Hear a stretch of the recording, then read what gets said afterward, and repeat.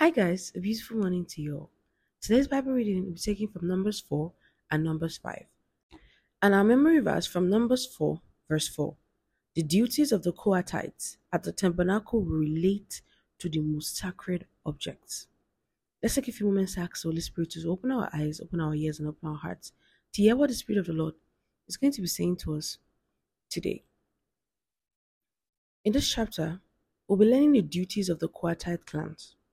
Then the Lord said to Moses and Aaron, record the names of the members of the clans and families of the Kohathite division of the tribe of Levi. List all the men between the ages of 30 and 50 who are eligible to serve in the tabernacle. The duties of the Kohathite at the tabernacle relate to the most sacred objects. When the camp moves, Aaron and his sons must enter the tabernacle first to take down the inner curtain and cover the Ark of the Covenant with it. Then they must cover the inner curtain with fine goat skin leather and spread over that a single piece of blue cloth. Finally, they must put the carrying poles of the ark in place. Next, they must spread a blue cloth over the table where the bread of the presence is displayed, and on the cloths they will place the bowls, ladles, jars, pitchers, and the special bread. They must spread a scarlet cloth over all of this, and finally, a covering of fine goat skin leather on top of the scarlet cloth. Then they must insert the carrying poles into the table. Next, they must cover the lampstand with a blue cloth, along with its lamps, lamp snuffers, trays, and special jars of olive oil. Then they must cover the lampstand with its accessories with fine goatskin leather and place the bundle on a carrying frame. Next, they must spread a blue cloth over the gold incense altar and cover this cloth with fine goatskin leather. Then they must attach the carrying poles to the altar. They must take all the remaining furnishings of the sanctuary and wrap them in a blue cloth, cover them with fine goatskin leather, and place them on the carrying frame. They must remove the ashes from the altar for sacrifices and cover the altar with a purple cloth. All the altar utensils, the fire pans, meat fork, shovels, basin, and all the containers must be placed on the cloth, and a covering of fine goatskin leather must be spread over them. Finally, they must put the carrying poles in place. The camp will be ready to move when Aaron and his sons have finished covering the sanctuary and all the sacred articles.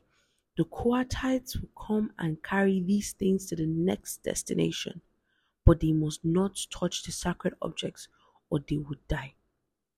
So these are the things from the tabernacle that the Kohathites must carry. Eleazar, son of Aaron, the priest, will be responsible for the oil of the lampstand, the fragrant incense, the daily grain offering, and the anointing oil. In fact, Eleazar will be responsible for the entire tabernacle and everything in it, including the sanctuary and its furnishings. Then the Lord said to Moses and Aaron, do not let the Kohathite clans be destroyed from among the Levites. This is what you must do, so they will live and not die when they approach the most sacred objects. Aaron and his sons must go in with them and assign a specific duty or load to each person. The Kohathites must never enter the sanctuary to look at the sacred objects for a moment or they will die. Now we move on to the duties of the Gershonite clan. And the Lord said to Moses, record the names of the members of the clans and families of the Gershonite division of the tribe of Levi. List all the men between the ages of 30 and 50 who are eligible to serve in the tabernacle. These Gershonite clans will be responsible for general service and carrying loads. They must carry the curtains of the tabernacle itself with its coverings, the outer covering of fine goatskin leather, and the curtain for the tabernacle entrance. They are also to carry the curtains from the courtyard walls that surround the tabernacle and altar, the curtain across the courtyard entrance, the ropes, and all the equipment related to their use. The Gershonites are responsible for all these items. Aaron and his sons will direct the Gershonites regarding all these duties, whether it involves moving the equipment, or doing other work. They must assign the Gershoners responsibility for the load they are to carry. So these are the duties they assigned to the Gershonite clans at the tabernacle. They will be directly responsible to Itamar, son of Aaron the priest. Now, record the names of the members of the clans and families of the Merarite division of the tribe of Levi. List all the men between the ages of 30 and 50 who are eligible to serve in the tabernacle. Their only duty at the tabernacle will be to carry loads. They will carry the frames of the tabernacle, the crossbars, the posts, and the bases, also the posts for the courtyard walls with their bases, pegs, and ropes, and all the accessories and everything else related to their use. Assign the various loads to each man by name. So these are the duties of the Merarite clans at the tabernacle. They are directly responsible to Itamar, son of Aaron the priest. So Aaron and the other leaders of the community listed the members of the Kohatite division by their clan and families. The list included all the men between ages 30 and 50 years who were eligible for service in the tabernacle, and the total number came to 2,750. So this was the total of all those from Kohathite clans who were eligible to serve at the tabernacle. Moses and Aaron listed them just as the Lord had commanded through Moses. The Gershonite division was also listed by its clans and families. The list included all the men between 30 and 50 years of age who were eligible for service in the tabernacle, and the total number came to 2,630. So this was the total of all those from the Gershonite clans who were eligible to serve at the tabernacle. And the Merari divisions were also listed by its clans and families. The list included men between 30 and 50 years of age who were eligible for service in the tabernacle, and the total number came to 3,200. So this was a total of all those who were from the Merari clans who were eligible for service. Moses and Aaron listed them just as the Lord had commanded through Moses. So Moses, Aaron, and the leaders of Israel listed all the Levites by their clans and families, all the men between ages 30 and 50 who were eligible for service in the tabernacle and for its transportation, numbered 8,580 when their names were recorded as the Lord had commanded through Moses. Each man was assigned his task and told what to carry, and so the registration was completed just as the Lord had commanded. In this chapter, we see the divisions of every clan and family of the Levites. But something I noticed about the Levites is that something was different with picking them. With the other clans, God said they should pick them from when they were 20 years of age or older than 20 years of age. But with the Levites, He said we should start with men that are of 30 years of age. There are some times when we feel like our lives are not important. We feel like we're not using anything to do our life, uh, anything to use our lives to do. We're not using our lives for anything important. Nothing is really happening. It's like our timeline is slow or something. But in the real sense, God is preparing us because our destinies are heavy, because the things that we are going to carry are heavy, and we need stability, we need strength, we need all the things, we need all the processes, we need to learn everything we need to learn for us to be able to carry out the assignments that is given to us. The Levites started serving God when they were 30 years old. Other people were already serving when they were as young as 20 years old. Your timeline is not slow. You are just moving at God's speed. Sometimes God's speed could be very fast, and then sometimes God's speed could look like it's very slow. Either way, God is never late, He's always on time.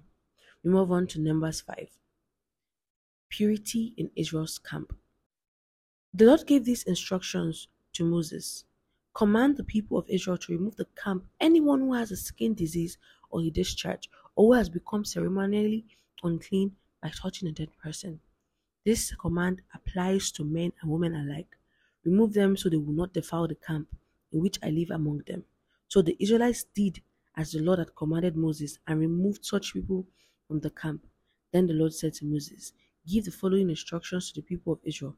If any of the people, men or women, betray the Lord by doing wrong to another person, they are guilty. They must confess their sins and make full restitution for what they have done, adding an additional 20% and returning it to the person who was wronged.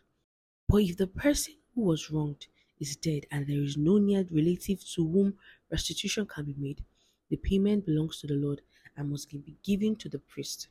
Those who are guilty must also bring a ram as a sacrifice, and they will be purified and made right with the Lord. All the sacred sacrifices that the Israelites bring to a priest will belong to him. Each priest may keep all the sacred donations that he receives. And the Lord said to Moses, give the following instructions to the people of Israel. Suppose a man's wife goes astray and she is unfaithful to her husband and has sex with another man, but neither her husband nor anyone else knows about it. She has defiled herself, even though there was no witness and she was not caught in the act. If her husband becomes jealous and is suspicious of his wife and needs to know whether or not she has defiled herself, the husband must bring his wife to the priest. He must bring an offering of 2 quarts of barley flowers to be presented on her behalf. Do not mix it with olive oil or frankincense, for it is a jealousy offering, an offering to prove whether or not she is guilty. The priest will then present her to stand trial before the Lord. He must take some holy water in a clay jar and pour into it dust that he has taken from the tabernacle floor. Then the priest has presented the woman before the Lord. He must unbind her hair and place in her hands the offering of proof, the jealousy offering to determine whether her husband's suspicions are justified. The priest will stand before her, holding a jar of bitter water that brings a curse to those who are guilty. The priest will then put the woman under oath and say to her, if no man has had sex with you, and you have not gone astray and defiled yourself while under your husband's authority, may you be immune from the effects of this bitter water that brings on the curse. But if you have gone astray by being unfaithful to your husband and having defiled yourself by having sex with another man, at this point, the priest must put the woman under oath by saying, may the people know that the Lord's curse is upon you when he makes you infertile, causing your womb to shrivel and your abdomen to swell. Now, may this water that brings the curse enter your body and cause your abdomen to swell and your womb to shrivel, and the woman will be required to say, yes, let it be so. And the priest will write these curses on a piece of leather and wash them off into the bitter water. He will make the woman drink the bitter water that brings on the curse. When the water enters her body, it will cause bitter suffering if she is guilty. The priest will then take the jealousy offering from the woman's hand, lift it up before the Lord, and carry it to the altar. He will take a handful of the flour as a token portion and burn it on the altar, and he will require the woman to drink the water. If she has defiled herself by being unfaithful to her husband, the water that brings curses on people will cause bitter suffering. Her abdomen will swell and her womb will shrink, and her name will become a curse among her people. But if she has not defiled herself and is pure, then she will be unharmed and will still be able to have children. This is the ritual law of dealing with suspicion. If a woman goes astray and defiles herself while under the husband's authority, or if a man becomes jealous and is suspicious that his wife has been unfaithful, the husband must present his wife before the Lord, and the priest will apply this entire ritual law to her. The husband will be innocent of any guilt in this matter, but the wife will be held accountable for her sin. In this chapter, we see how they knew if a person cheated on their husband or not. We also see how they were making the camp pure. We had read something about that in the earlier chapters in Exodus about and Leviticus about keeping purity in the camp with skin diseases and so many other things. And this is how we end today's Bible study. I hope you guys have a great day. Feel the inviting the Holy Spirit into your daily activities. I love you, and Jesus loves you even more.